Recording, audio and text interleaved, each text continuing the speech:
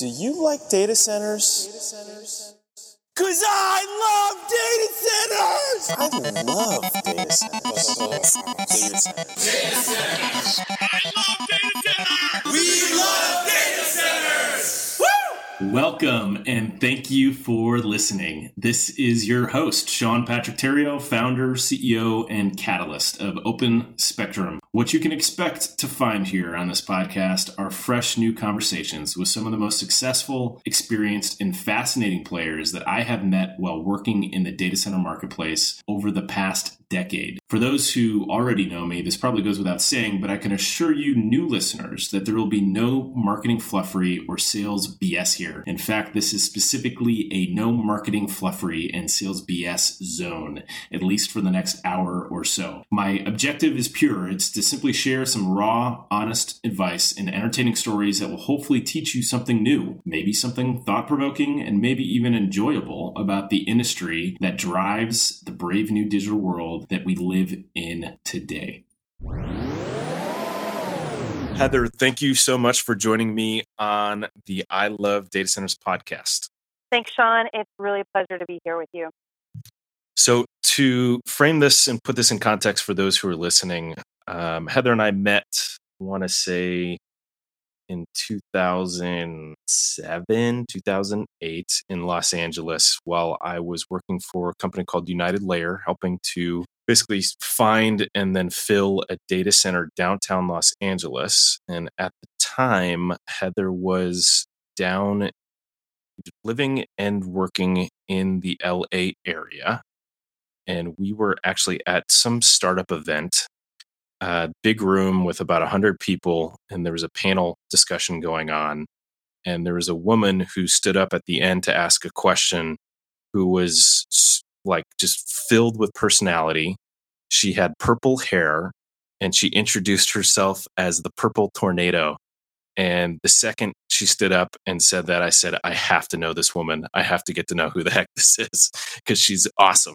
And sure enough, I did. And we have sparked a friendship that has lasted, crazy enough, about 10 years now. And with that, Heather, I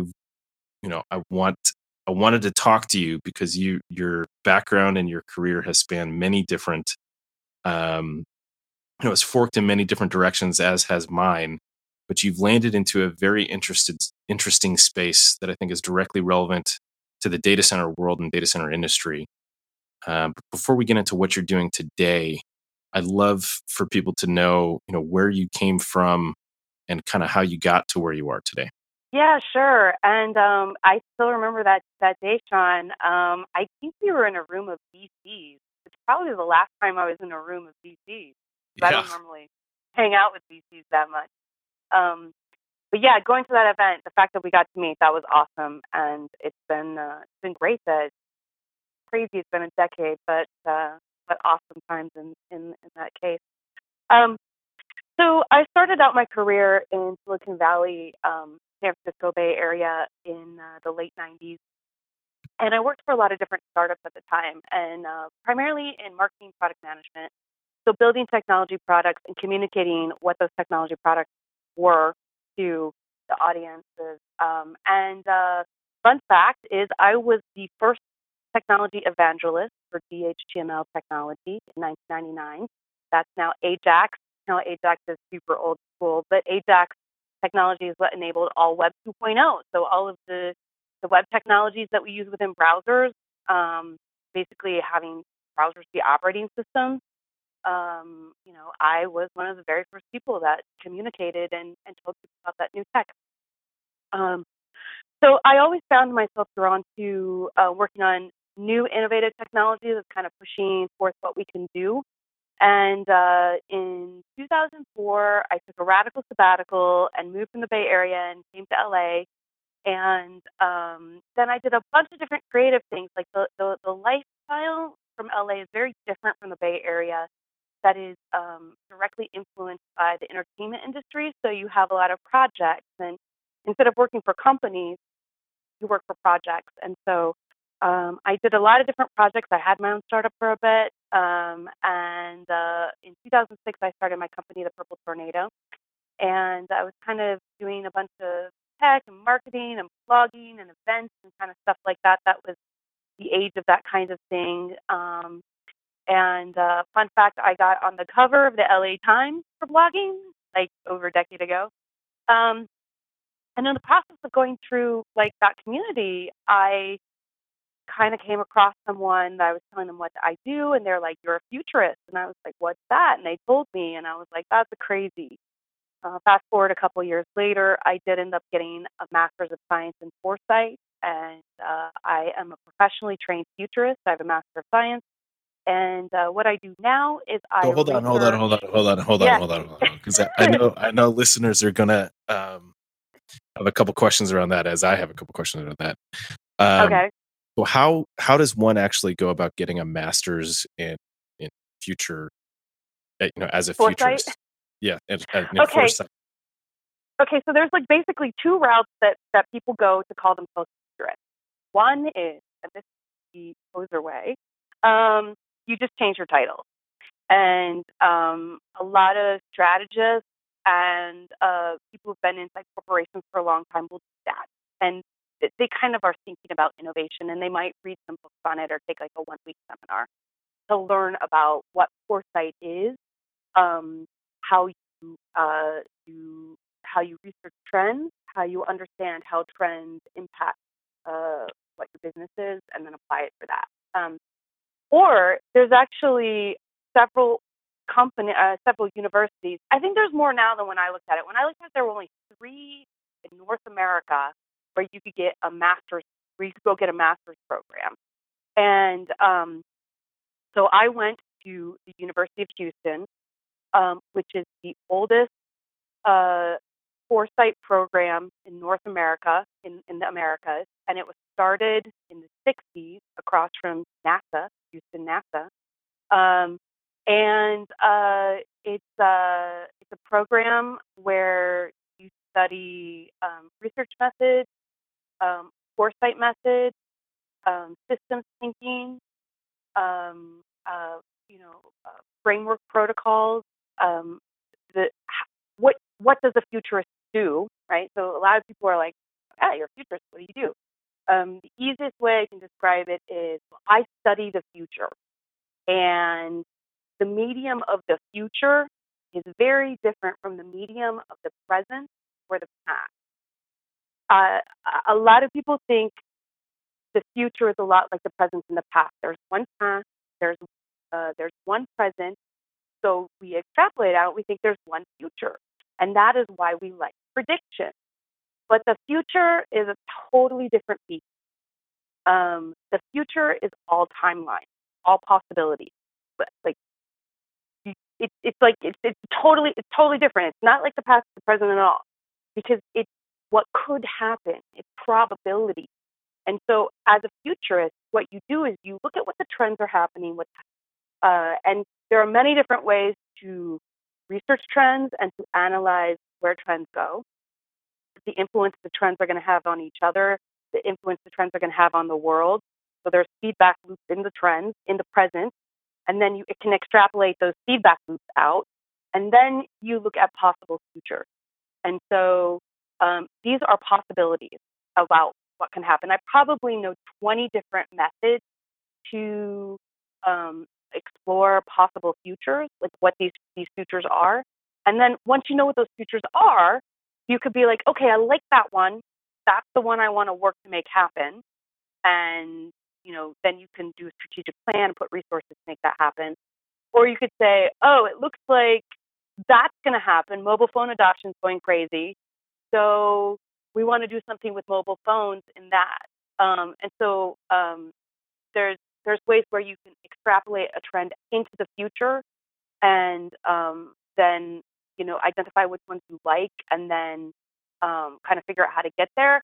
And then there's another way. I just used this method. I just wrote a paper with a colleague on future scenarios for cybersecurity. And so we had like 12 different scenarios that way. But then, as I was doing analysis of the research, I identified all of these existing paradigms.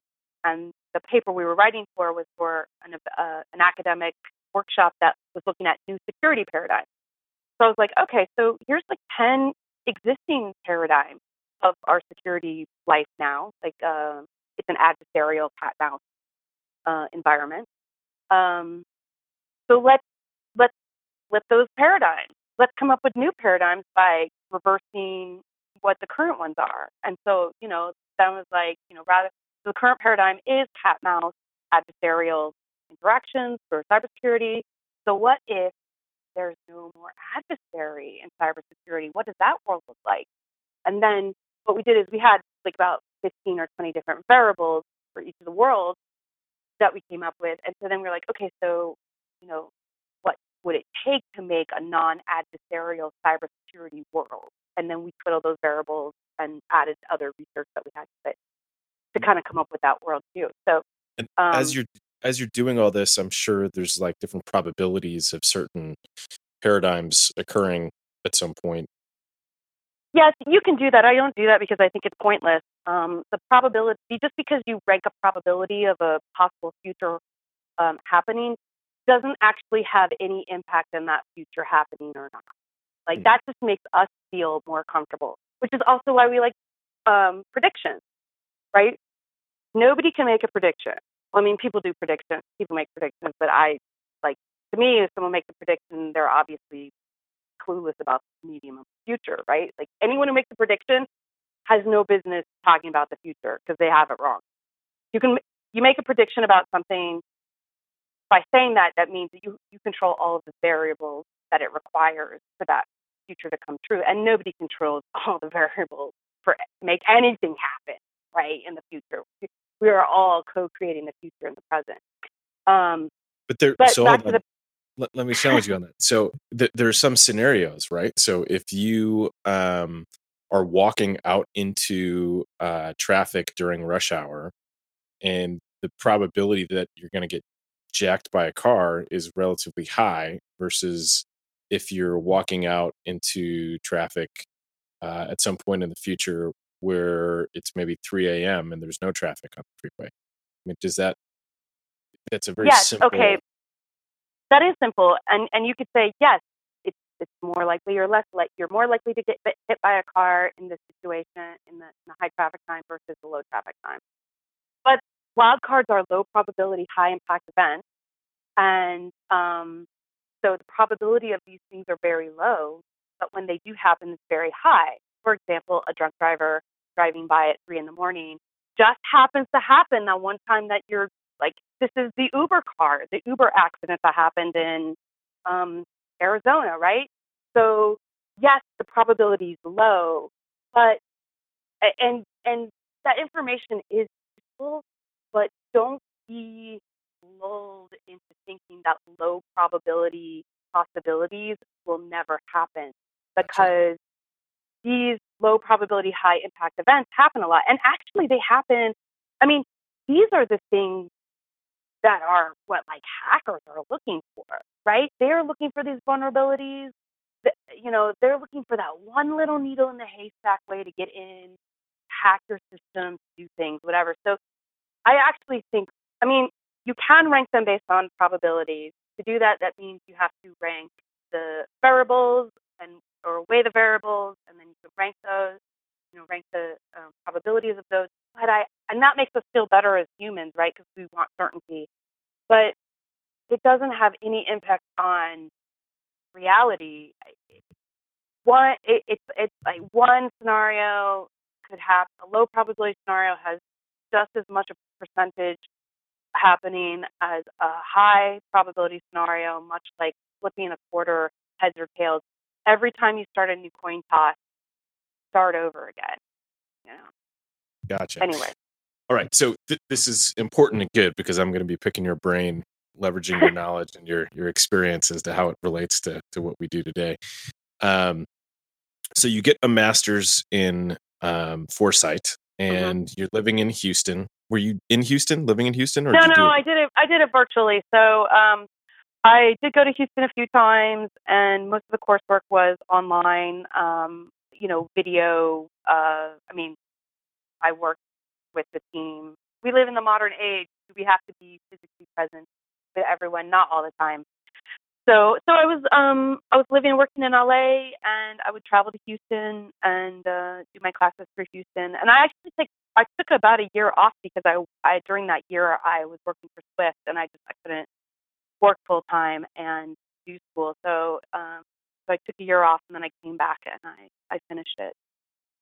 Then when did we reconnect a couple years back when you were working on the Future of Money? Yeah, the Future of Money stuff. So actually, the Future of Money project, like my research in that, I kicked that off with my master's program. It really is an arc to show my master's program, and it really was a way for me to apply what I was learning to a new topic. Um, when I went to get my master's, I wasn't like straight out of school. I had worked for over 10 years, so I just kind of looked at it as a consulting project and did that research. And a couple of years later, during the time of doing that work, I ended up being hired by Swift. When you spend money internationally, you use the Swift code. Because they liked my research, I made a couple video scenarios, and then after that ended, I wanted to do a TV series around the future of money. And so I think that's when we reconnected. I had this Kickstarter, and I wanted to eat my own dog food with, living the future of money, and crowdfunding was one of the trends I was watching at that time. And I think that's how we reconnected. Yeah. Yep. Started traveling the world, interviewing people, and doing. I think. Oh well, I don't know that I did get invited to some cool places, but you were in India at one point. You were in. England no, I didn't actually end up going to India. I was going to go. Yeah, some of that project fell apart, unfortunately, because the person I had partnered with. I've actually never really spoken about this. The person I partnered with that had the video and the Hollywood contact, things got weird once the Kickstarter got funded, and there was this expectation that I was going to just hand over the money to her and her company, and I didn't feel comfortable with that because people had backed the Kickstarter, based on my reputation, and so she threw a hissy fit and left, and I was very surprised by this because it was someone I knew and I trusted, but in some ways I couldn't help to think that possibly I dodged the bullet because the whole time we had discussed a joint venture where we would both have control and ownership over the funds, and here it was. It seemed like she was changing the game after the fact, and she didn't even help or support the Kickstarter at all. She didn't even throw any money into the Kickstarter, and so I really, that really hurt a lot emotionally. But then for another year or so, I tried to make those contacts and do all that stuff on my own, but it was really outside of my skill set, and I think I was just so broken from a feeling of betrayal. I would have never have done that Kickstarter had or I wouldn't have tried to do the project that way had I not known I wasn't going to be able to count on, my partner, these resources. And so it really actually, I really withdrew, and I didn't want to work with anyone for maybe 3 years after that. Well, it's a good lesson learned for, I think, all of us is to, before you go into partnership with anyone, right? It's a marriage more than anything else. And you got to know what you're getting yourself into and who you're getting into bed with, right? It is. I have a lot of heartbreak over that project. I'm not done with it. It's sleeping now because I don't. Let's talk to people about exactly what it was.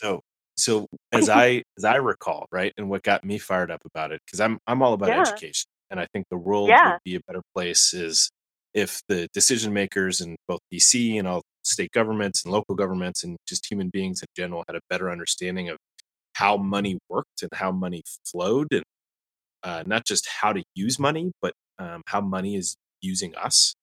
And so the education piece was around like, what are the different controlling factors around capital and money, and how is money being used? How is money going to be used in the future? How is that going to affect our day-to-day life? Did I, high level, did that sound accurate?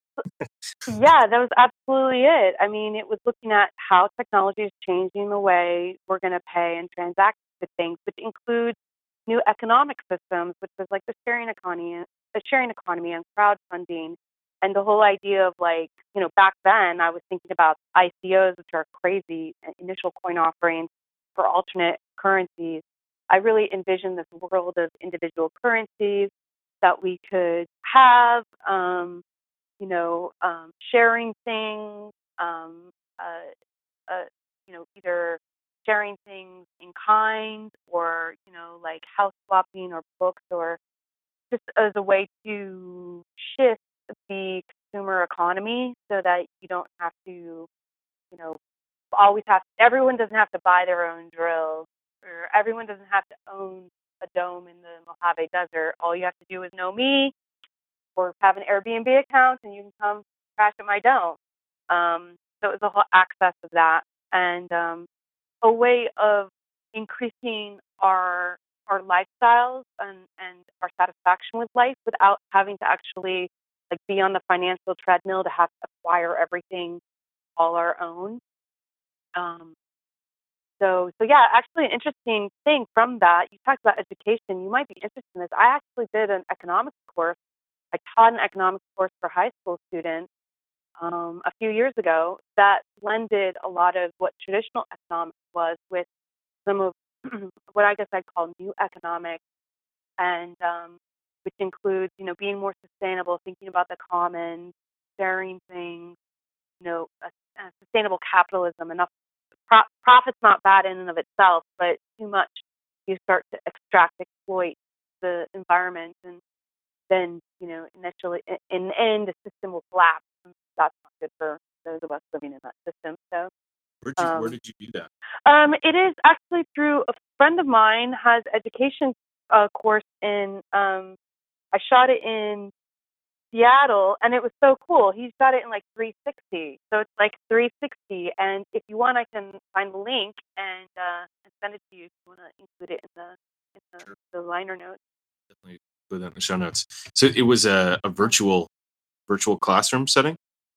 Yeah, it was virtual classroom, and I think I did like 50 lessons, and it was targeted towards like, mid high school range, and there were activities, and it was looking at economics, thinking about economics. As I was doing the research for that, I was reading all these old school, these traditional economic courses, and I was like, this is like the economics of the 20th century, 21st century economics is really different. Like, it's the difference between like, industrial versus information age, and we are just in the baby steps, the beginning.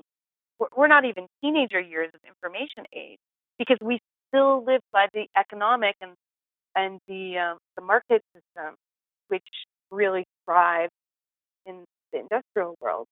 All right. So you just hit a topic that I wanted to bring up with you. So okay.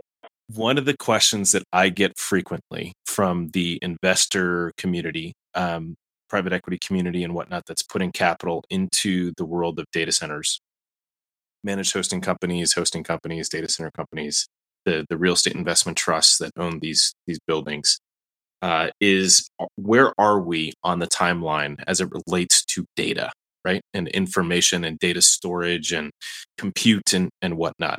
There are some who will argue that we've plateaued, and that there's not going to be an ongoing need for data storage and whatnot, because there's a increasing technology is increasing at such a rate that allows for data storage to occur on a smaller and smaller device and leveraging less and less power to keep it running.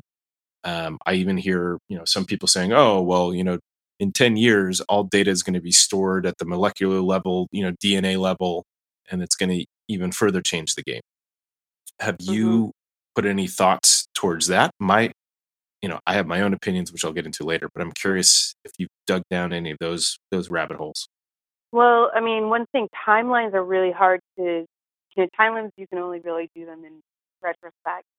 I feel like, based on my research,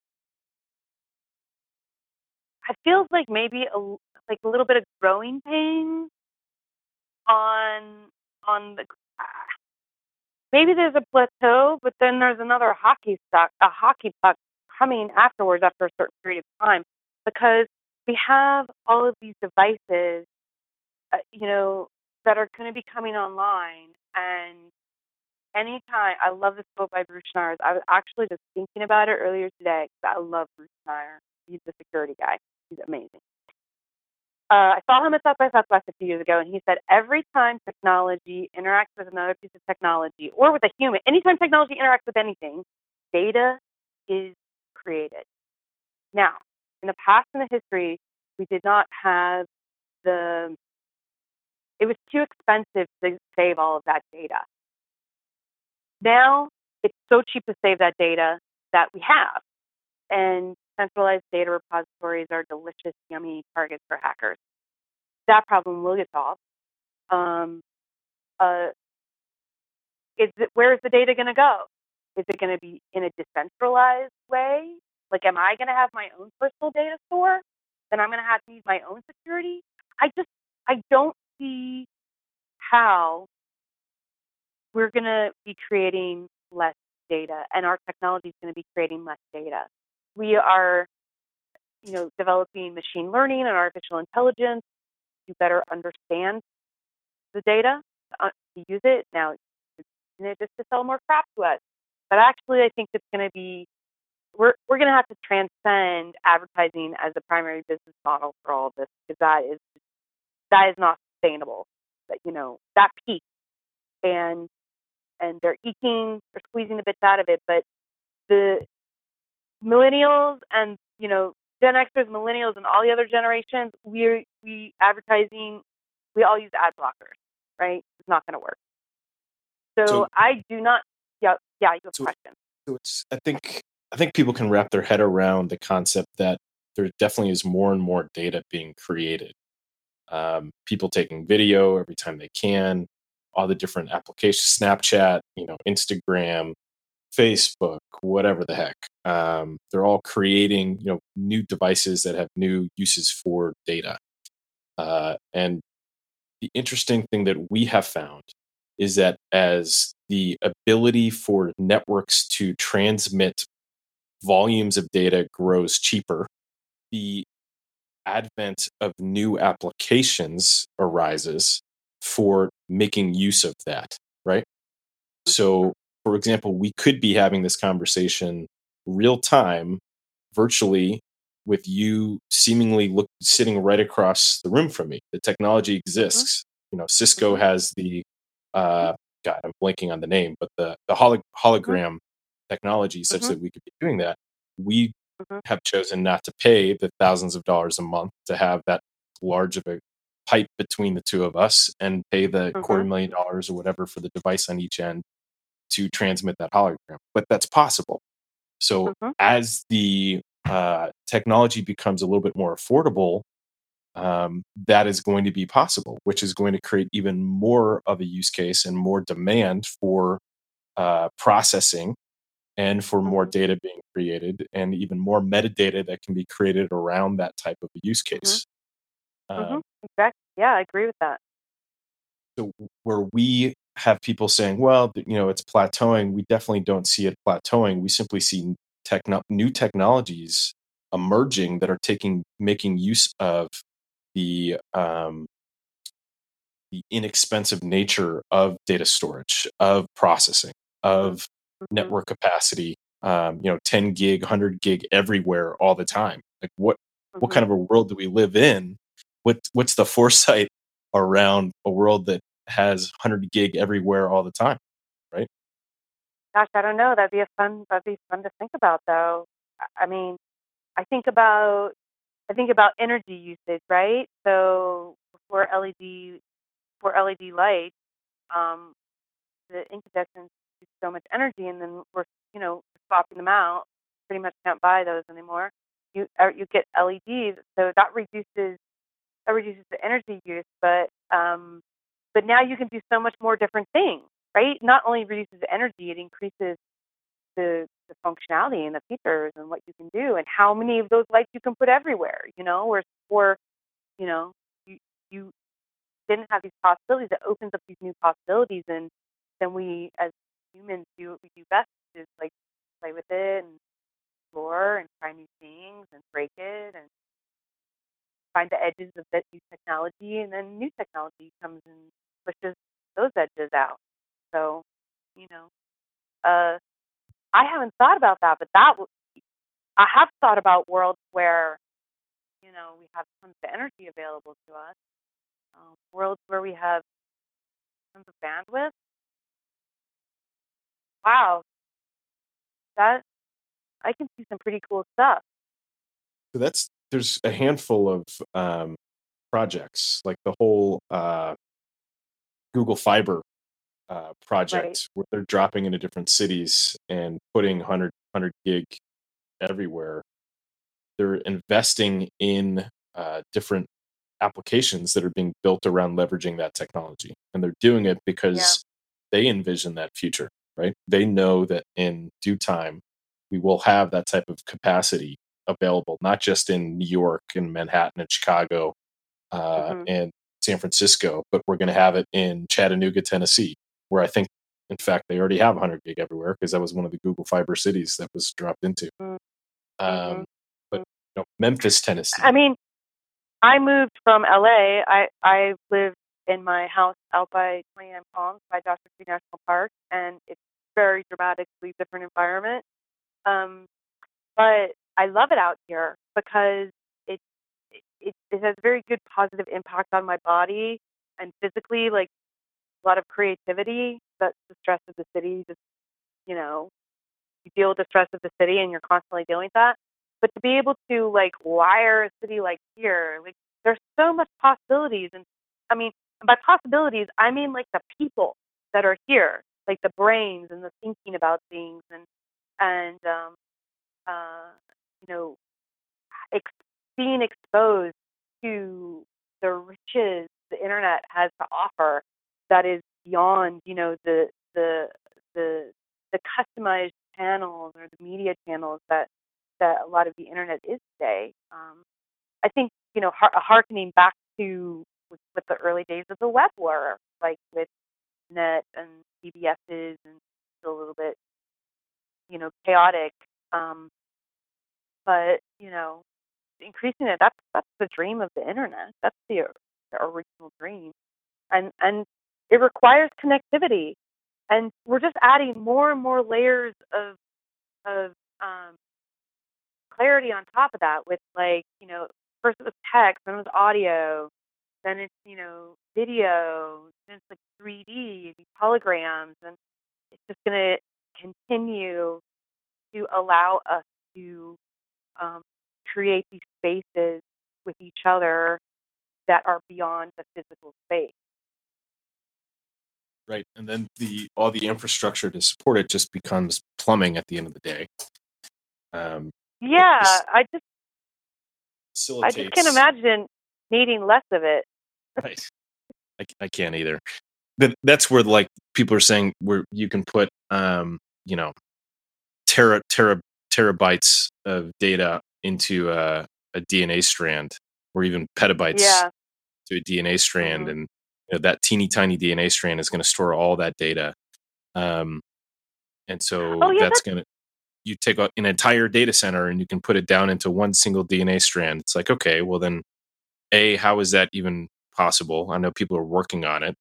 But then how do you process any of that data? And we're going to have to think of new ways to even process that data. But there's scenarios like that where people are, I have heard people say that data centers are going to be null and void in the near future, and I think those people are reading too many science fiction books. I read a lot of science fiction. I think they're reading way too much science fiction. I don't see that as a future that's possible. Well, okay, so to address that, because you brought it up earlier, and I kind of wanted to say something about that. All new technology starts out as like a garage or a lab or something like that. Those lab conditions in which you're doing research, right? Again, this is like I do research on the future, so my ideal research conditions that result in these possible futures. But then the future actually turns out to be the future, and these conditions that people are trying new technology, and it's necessary to go through and do that. But when you read, results that are of research done in a lab, I mean, one, that's awesome because it proves something, right? It proves that it is possible within these conditions. There's still a super long road to go before it becomes widely adopted and available everywhere. And just because you can do it doesn't mean that there are not other challenges that are not technical, they're social or political or cultural, that cause challenges to having that technology be adopted and used in that particular way. Stem cell stuff, right? So they have all the technology figured out, but like some people are morally against it. So, what if someone was morally against putting terabytes of data in your DNA? I mean, we don't know, but the path of the research gives us the opportunity to see what's possible, to think about it, process it, and give feedback into the development of the technology in that way. Right. And an example that I think about, and I've spoken with a few people about, that I think provides somewhat of an analogy is, so we've landed on the moon, and yet we do not have full built out hotels where anyone can just go up and spend some time on the moon hanging out, right? Why is that, right? Do we have the capability of doing that? Yes. Is it commercially viable? Not really. But there's also like dozens, if not hundreds of other variables that I haven't even mentioned that preclude and prevent us from making that just a norm right now. Same thing with like going to Mars. Like, great. So we're going to have, I think in a couple years, the first international station is going to be built. That's going to be a stopping off point between us going to Mars. So that's going to be years into the future. Us even landing on Mars is going to be even more years into the future. Us colonizing something like Mars is going to be what? Probably hundreds of years into the future. Well, okay. Actually, I love this. And if you want to talk about climate change, like we're going to want to change the climate on Mars, right? So my attitude is, and again, this is one of the things I love living out in the middle of the desert, is like, if we want to actually be serious and legitimate about going to Mars and having this civilization on Mars, we can kill two birds with one stone by trying to change the climate on our own planet the way we want to change it versus in response to our actions negatively. So, there are, all of these things. It takes time for us to figure out, do the research, to understand what it means, to actually make it happen. And there are people, and it costs, it takes money too. And so the people that have the money to do that kind of stuff are very successful capitalists. Jeff Bezos, Elon Musk. Although also Elon Musk takes advantage of the government. With governments have a lot of money too, and so they fund a lot of R&D projects. And so government funding actually started several of Elon Musk's companies. Because the subsidies for the electric car stuff. Yeah.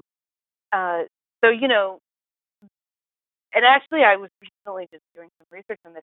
There's actually, what is it? It's like Copenhagen. There's like an amateur space program.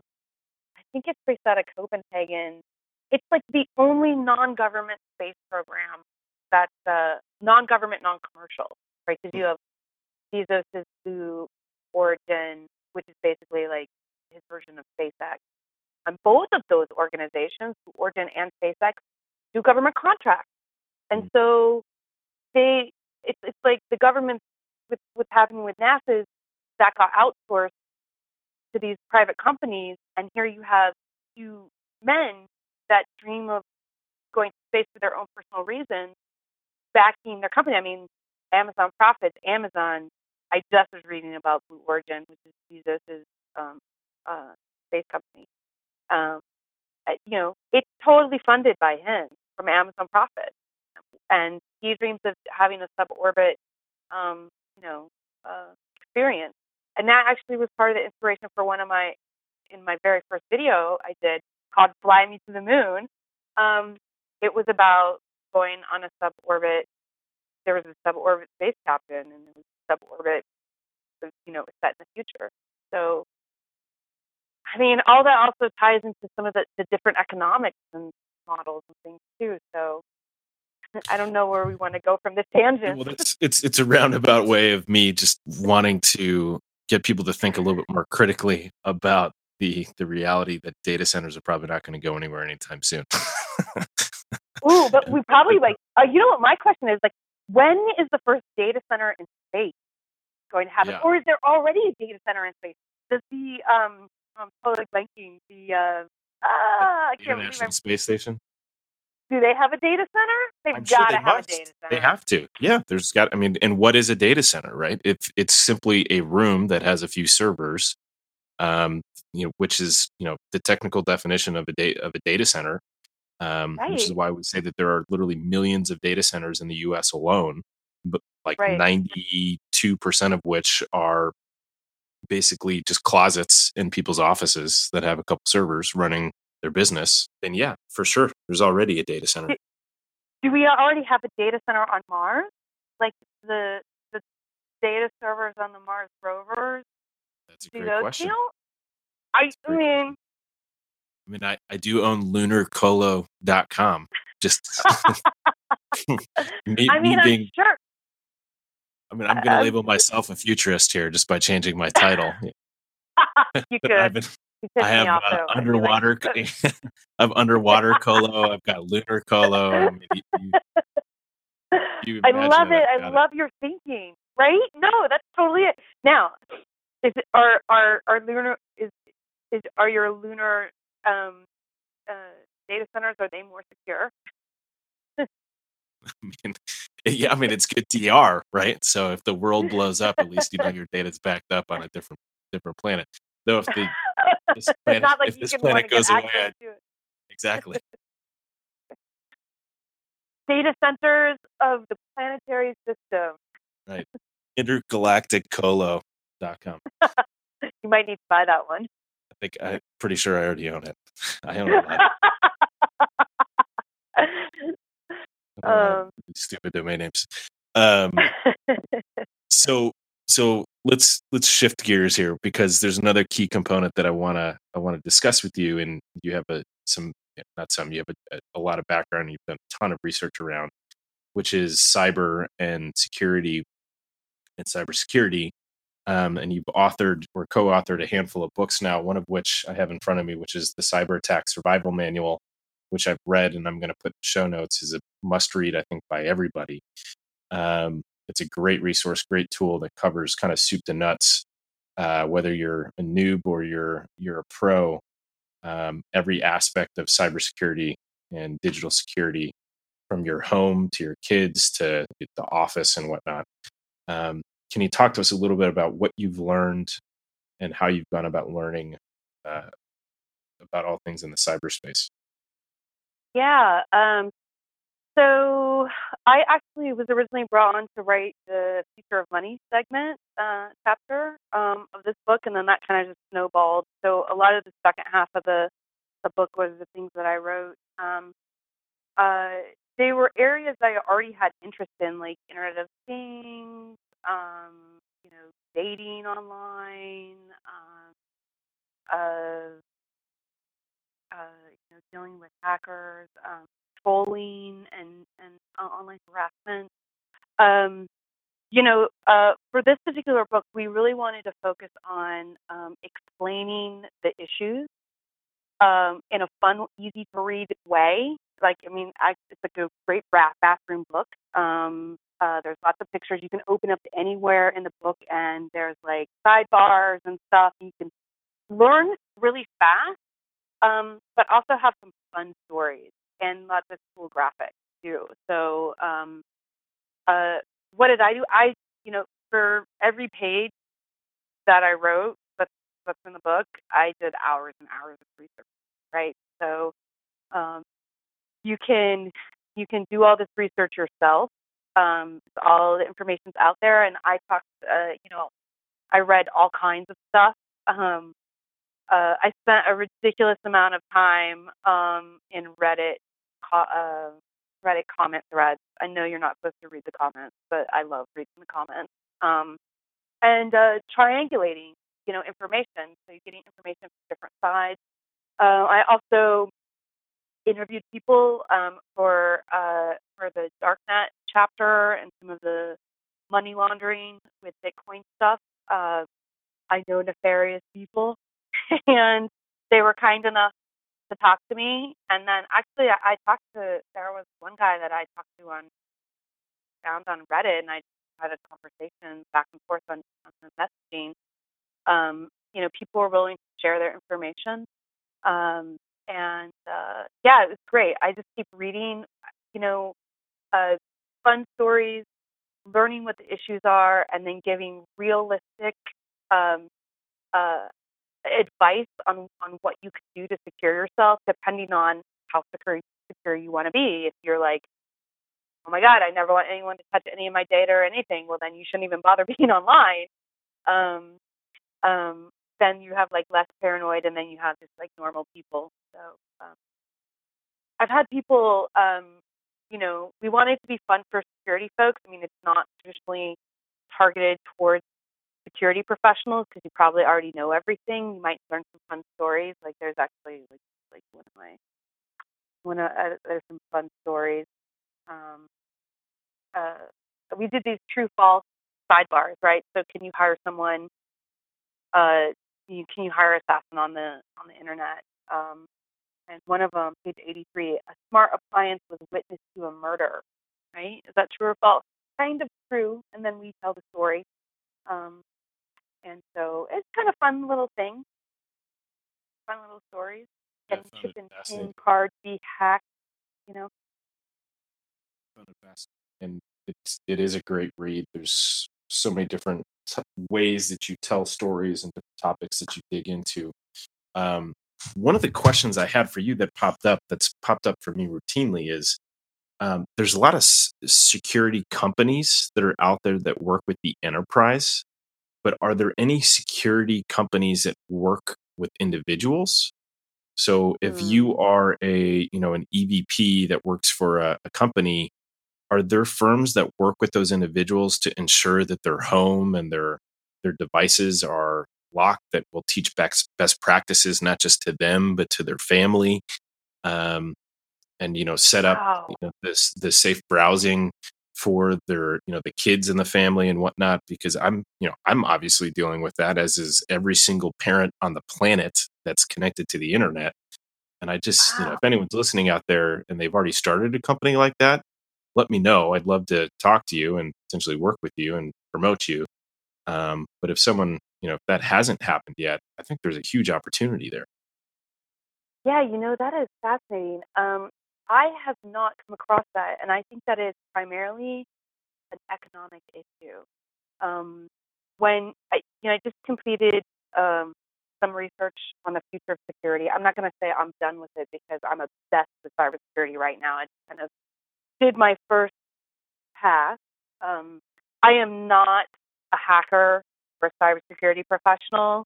I know a lot about the space, and I've researched it, and I respect what people do, and I can speak well to what they do. But I, also just want to be clear that there are security professionals are some of the most humble, amazing, genius men and women I've ever spoken to. They don't search out the spotlight. With some people who search out the spotlight, there's a lot of snake oil too, But the real men and women like trying to protect things, they don't get out there a lot. So I'm not trying. I want to put the spotlight on them and what they're doing and the work that they're doing through my research and stuff like this, and try to make their job easier. They're like true heroes. Like they really are true heroes securing us. I've not heard of any companies working for individuals, and my guess is that people start companies and they target enterprises because enterprises have money, and enterprises are delicious targets, and that they have broad tax base, and for their business they have to spend money on security. Now, how much money they spend on it is, security professionals think they should spend more. Enterprises try to spend as little as possible so they can have their profits and revenues higher. That from a market perspective, it's just, while it really would help people, and we need it as we have more of these IoT devices come on, fine, we're buying them, we're putting them in our houses. We have increasing technology in our vehicles, not even talking about like self-driving cars, just all of the other components. It's just, I haven't heard about that. And I think that, this book does address, like, even for this book, I had people who are security professionals and they know about this. They buy this for their kids. They're like their teen kids that are not like, totally geeky like you and I. For their parents. I mean, who does that security stuff? Probably like you and me, for our friends and family. You do it for yourself.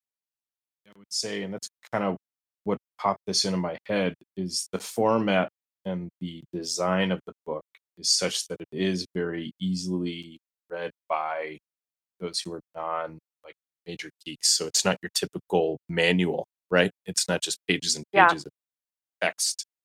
It's very approachable.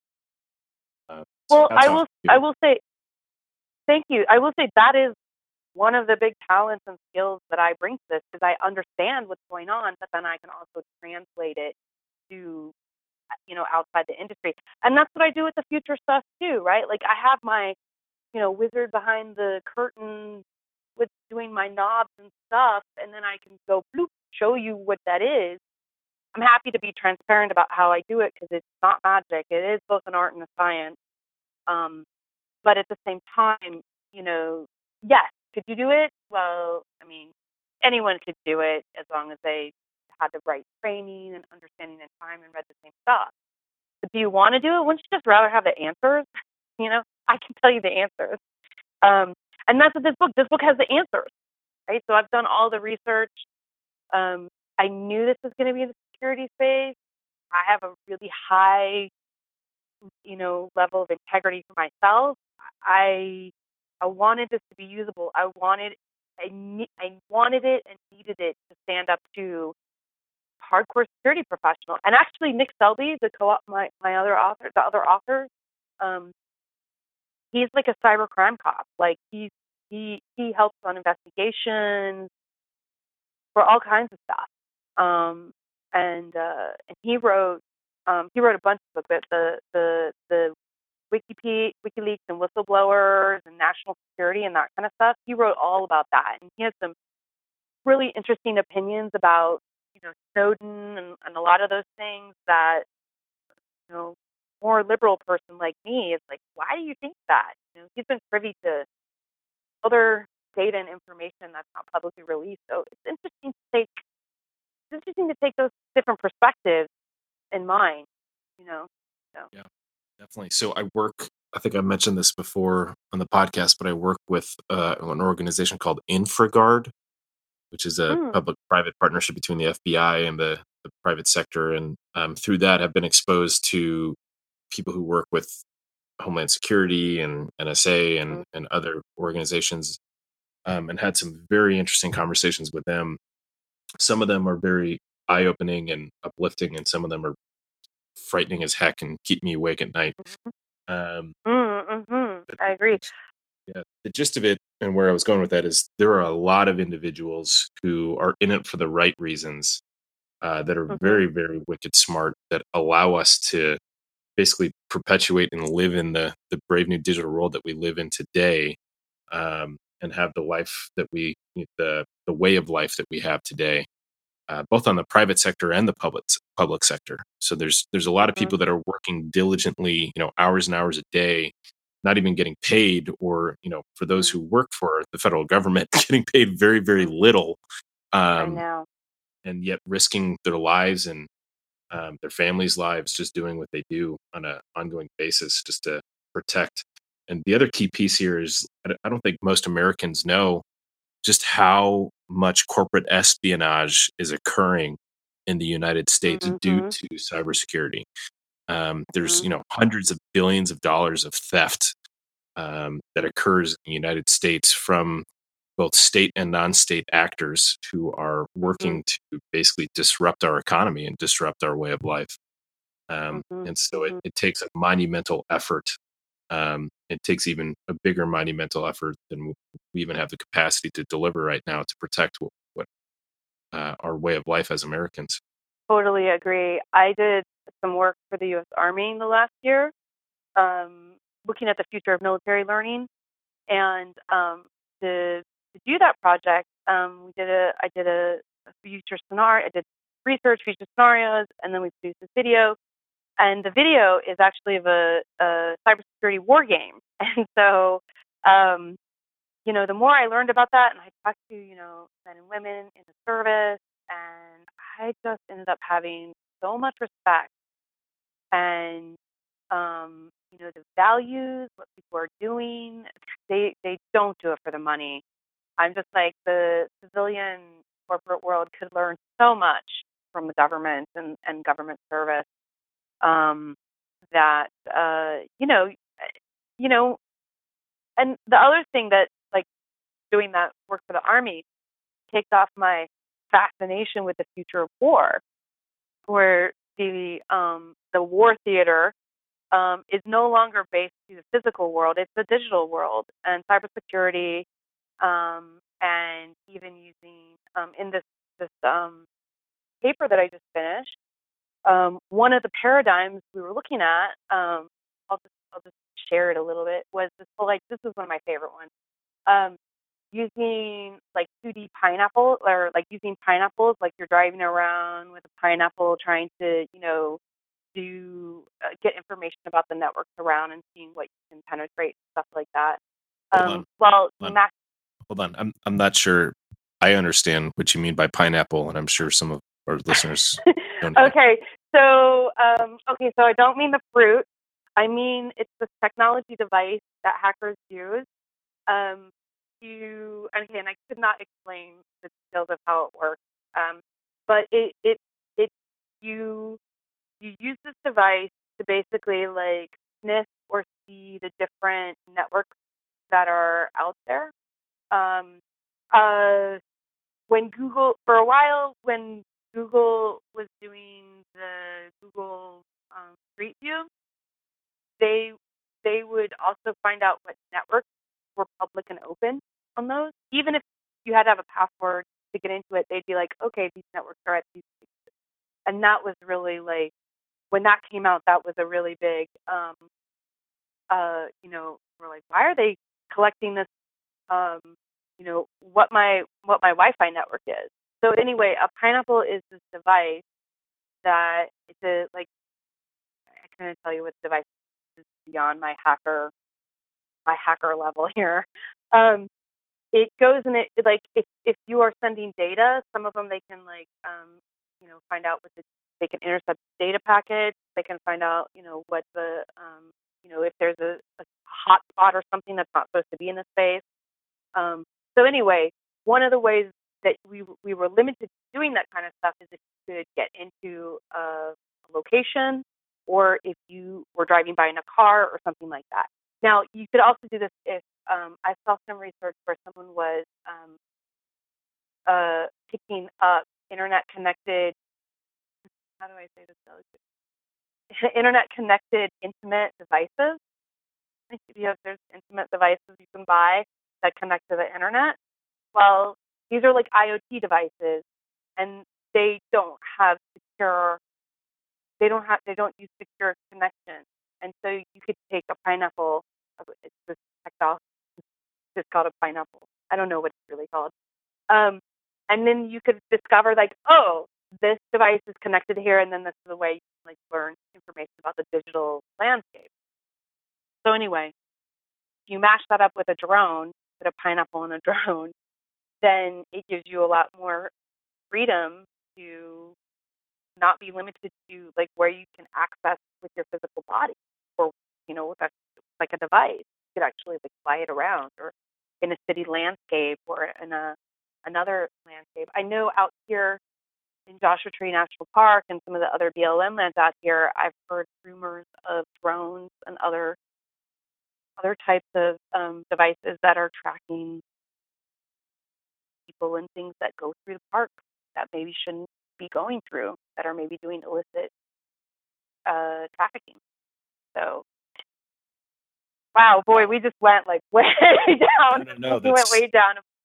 Yeah, that's. I'm sure Burning Man, for example, not many people realize just how many narcs are who attend Burning Man, and the type of technology that's being used at Burning Man to know who's doing what where, because they've learned pretty quickly that there's a lot of activity that goes on there, and meetings that occur there that people think are being done under with some like some secret in the middle of nowhere place. Like imagine, this would be like a great way to distribute malware. You set up a Wi-Fi hotspot with really crappy slow Wi-Fi, but you get people to connect to it, and somehow you're able to install malware on anyone who connects to this Wi-Fi hotspot. Now, okay, that's not going to really get you very much while you're at Burning Man, but you're not really like you don't really care, because all those people are they take their same device. It's not like a sterilized device or something at Burning Man and then come back. But I haven't heard of anyone doing that, but I don't know. Maybe someone will have an idea to do it. But so if you go to any airport and just look at how many networks are available, right? Or even hotels, it's frightening. And that goes back to my question about who can I work with that can help me basically lock all my shit down, both at home, for my family, for my kids, and at work. And I think that's a service. That should be like an insurance policy almost, that could tack onto your homeowner's insurance or your life insurance, or LifeLock. I'm surprised doesn't offer something similar to that, where people can actually reduce your homeowner's insurance rates by getting a certification that you've gone through this process or this program. Mm-hmm. Oh, like a good driver, good internet, good security provider. I will say, like, one of the solutions that happens with that is like a closed standard stack, like Apple, or like if you use an iPhone, use the whole Apple stack. That's got pretty good security.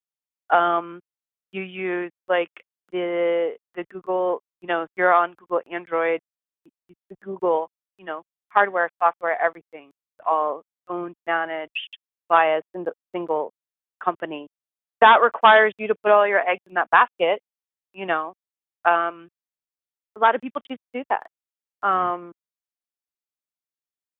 Other people choose, it's like, how do you want to spend your time and energy and your resources? Do you want, your security?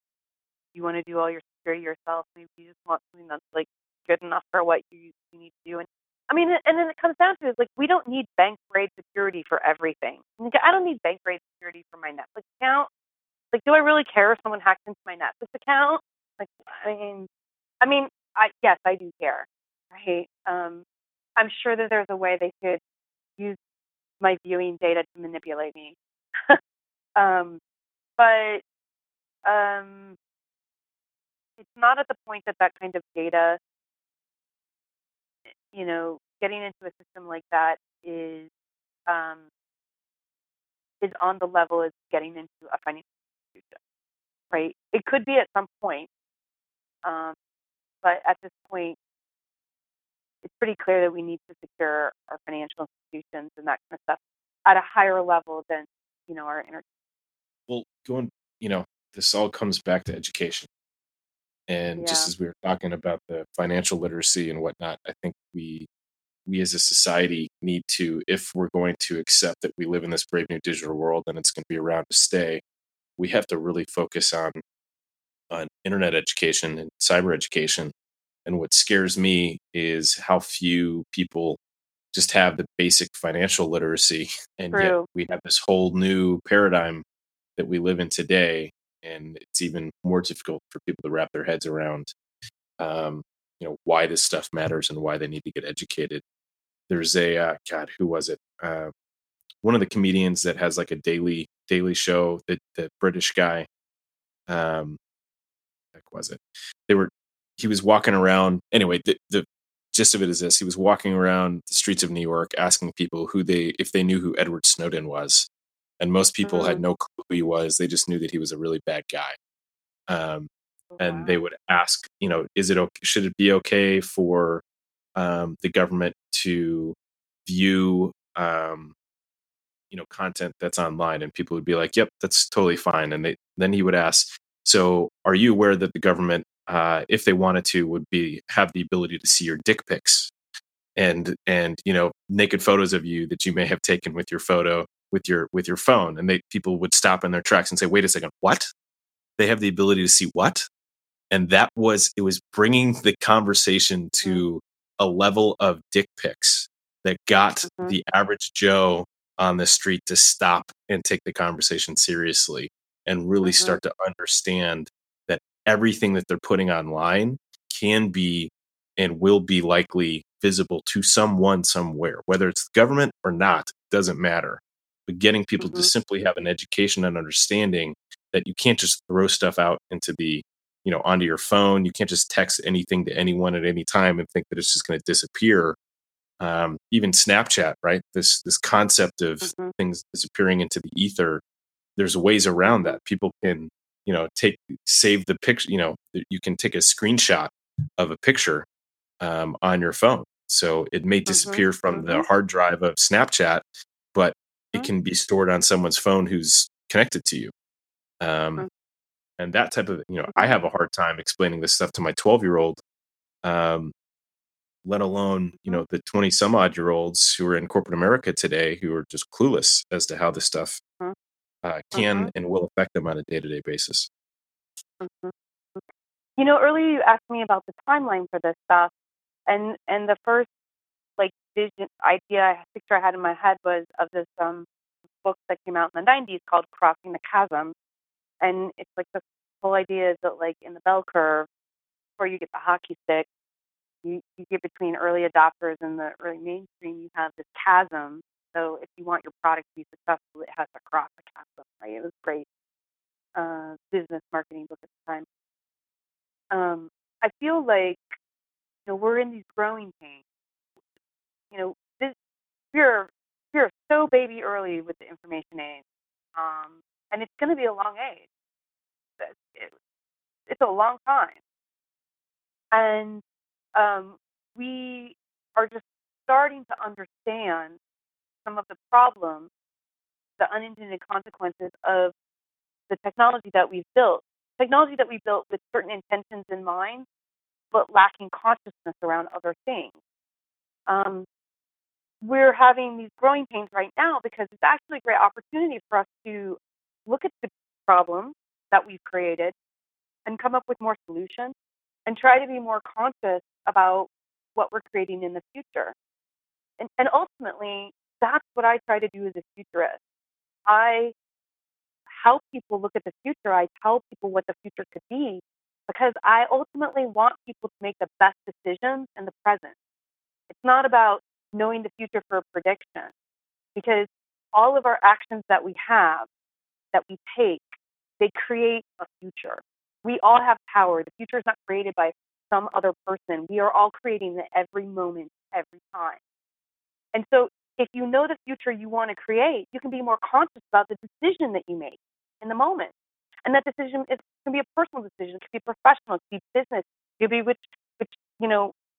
which product line are you going to invest money into? It's do you you want something that's going to empower people for like this, or do you want, to make money at all costs or something? And so, that's ultimately why I wanted to, and why I continue to do this work.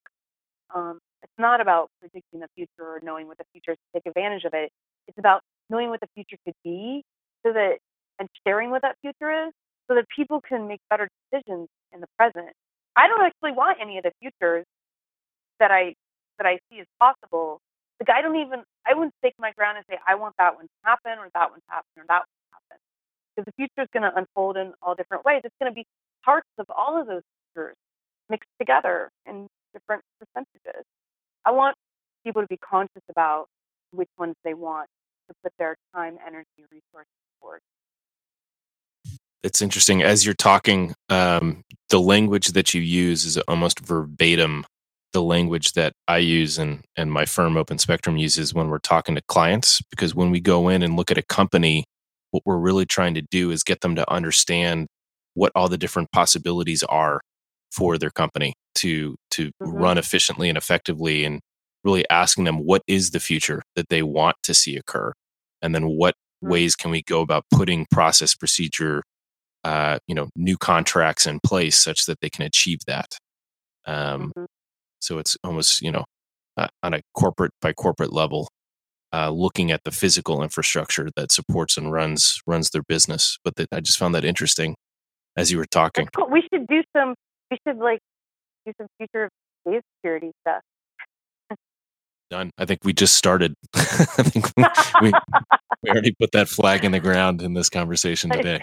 I think so. I think this is the first documented conversation with it. Well, Heather, I think I want to be respectful of your time, and I think we've got a great bit of piece of content here for people to dig into and digest. And I want to ask you, before I leave you, a couple quick questions, kind of akin to Tim Ferriss's Rapid Fire on his podcast. Okay. But when was the first time you recall ever stepping into a data center? Gosh, I don't know. I don't have the date on that. Well, I mean, when you say data center, I think like some co-located place. But if I'm really honest about, a bunch of servers together, I would say the server room, one of the first startups I was at in San Francisco, so probably 97 or 98. No, wait, sorry. I'll go back to college. Definitely was in some server rooms in college. That would be in the early 90s. What college was that? University of Northern Iowa. And they just happen to have... What brought you into the server room at the University of Northern Iowa? Oh, probably just, I don't know. It's a long time ago, galaxy far, far away. I mean, it's nerdy, interested in servers. What was your major back then? Oh, English language and literature. I also did radio. I always did weird stuff. I would always hang out in the computer lab, and I was very, very big in hanging out on PBSs, and I was not a computer science nerd. I should have been. I really should have been. That's a missed career for me, because I took basic programming when I was 13, but never finished. Never followed that. Getcha. That was a long time ago. I hadn't even thought about that. Okay, so that wasn't a very fast answer. Sorry. It's all right. What is the current backdrop on your laptop or your phone? Oh, right. Okay, so actually, I looked at those. It used to be a fire volcano, but I felt like that was too energetic. So it's just a picture of the moon and the edge of the Earth. It's kind of boring. It's one of the normal ones on a Mac. Gotcha. What is a common misconception or perception that you think people have about maybe either what it is that you do or just the industry at large? predictions, which I touched on. People Yeah. believing in predictions and thinking that predictions are actually valuable. Gotcha. What is something that you believe to be true that you think most people think are insane? You're insane for believing. I don't know, probably a lot of things. Thought this would be a fun one to ask you because I'm sure you have a couple.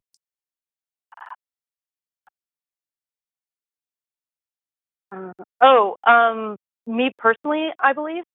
Yes. I don't. It's a little. I'm going to answer it a little bit differently. I get very frustrated with people who want to live forever and want to live to be like 150 plus. I want to die. I believe in dying. And I believe that dying is a good thing,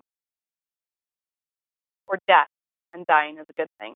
Gotcha. There's so many questions I have related to that, but that's a topic for another. Right? You asked the question. How about this? What is the most fascinating thing that you've learned in the past few months?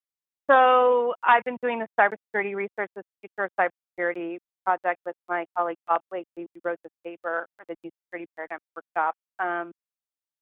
Just everything I've been learning about that space. The academic paper, which will be available later this year. And if you want teasers of it, just sign up for your cybersecurity email. In that paper, we came up with 13 different future scenarios and 13 new paradigms, and it was by and far beyond my wildest dreams, like what we came up with. All super legitimate, based in the research. And that's actually one of the things I love about the work I do is like, sci-fi and writing sci-fi for like, make shit up. I don't have to make it up. Like what my work comes up with is crazier than anything I've ever seen in Hollywood or read in the sci-fi book. Like what I do. So I don't know if that answers your question. It's a good content. Good response. What do you wish you would have known when you started out in the industry, or what piece of advice could you or would you give yourself? That everyone is just as insecure as everyone else. Even the people that you think that have it together and look like they know what they're doing, well, they do. But, we all have the same challenges. Nobody has these. Right. Yeah, everyone's waking up and having to fight some sort of battle every day. Yep. Totally unrelated, but related is my wife and I are going to be on 13 years of marriage in September. Oh my God. Congratulations. Thank you. We just recently had this kind of shake us a few times over the last couple months and years, but the couples that we've known, been married for a long time, where you think they just got everything together, when you really dig under the covers, which my wife and I tend to do in our conversations because we're very direct and we try to get to know people behind the bullshit, which is sort of the whole purpose of this podcast. But we're just finding that everybody's got issues, everybody's got drama, everybody's got problems. Those who put out a front of everything just being perfect and hunky-dory tend to be the ones that have the biggest problems underneath. Yeah. Just kind of seeing that play out, not just in the personal world, but also in the corporate world, where the more money someone spends on marketing, the more it tells me what are they trying to hide on the back end. Yeah. Well, I mean, I try to take a compassionate approach to that, and we're all doing the best that we can with what we've got, and that includes our energy resources as well. And actually, that's one of the things I've really found living in the middle of nowhere is I've had renewed energy, creative energy, because I'm just able to focus on a lot of different things that otherwise I would, not able to think at that level because I'd be dealing with whatever, neighbors or stress or whatever. I've also been trying to do this practice in the last couple of years, my calm and drama-free lifestyle.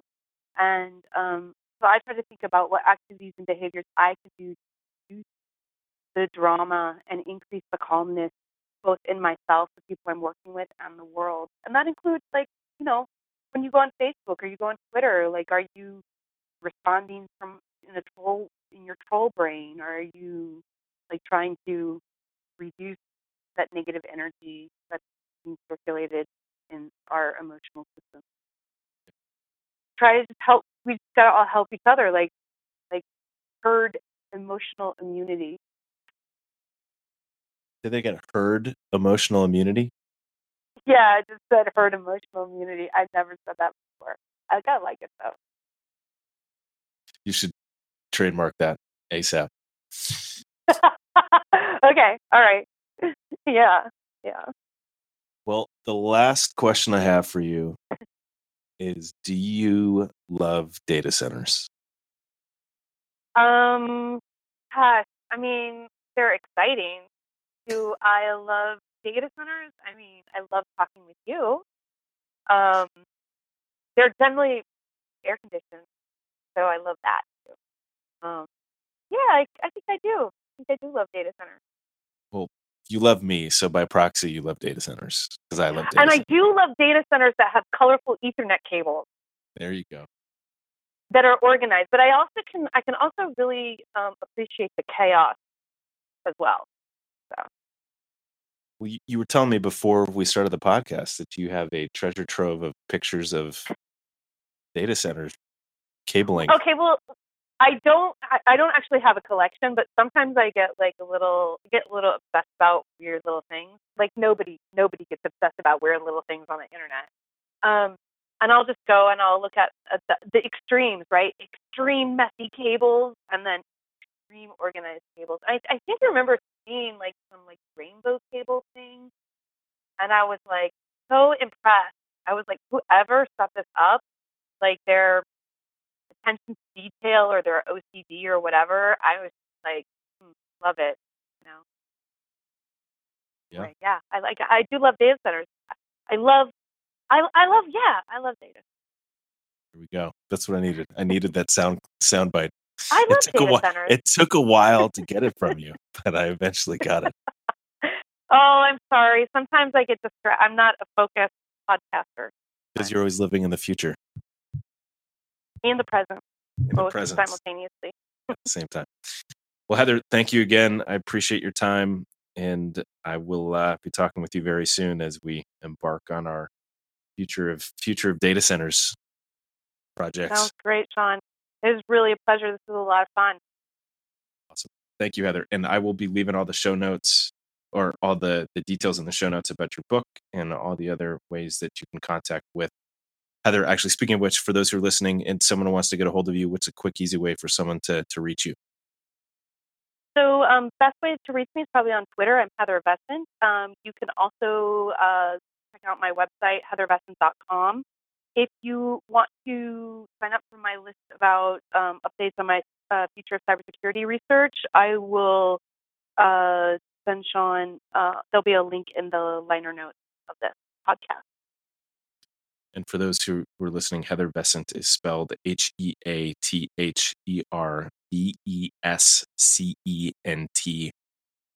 That's heathervescent.com, and her Twitter handle, Heather Vescent. Thank you for listening, and thank you again, Heather, and have yourself a beautiful evening. You too. Thanks, Sean. So there you have it, folks. I hope you enjoyed the interview. And before I sign off, I really need you to know that we really do love data centers over here at Open Spectrum. It's not just a catchy tagline for a podcast. They are our passion and our livelihood. And I encourage you to learn more about how we serve buyers, service providers, agents, master agents, and investors in the data center hosting, network, and cloud services space. You can check out our website at www.openspectruminc.com, where you can download a mountain of free content that we produce, such as the numerous regional market reports and excerpts from our book, The Data Center Colocation Industry Playbook, that is now on its 4th edition. And I think at this point we've sold close to over 1,200 copies of the book.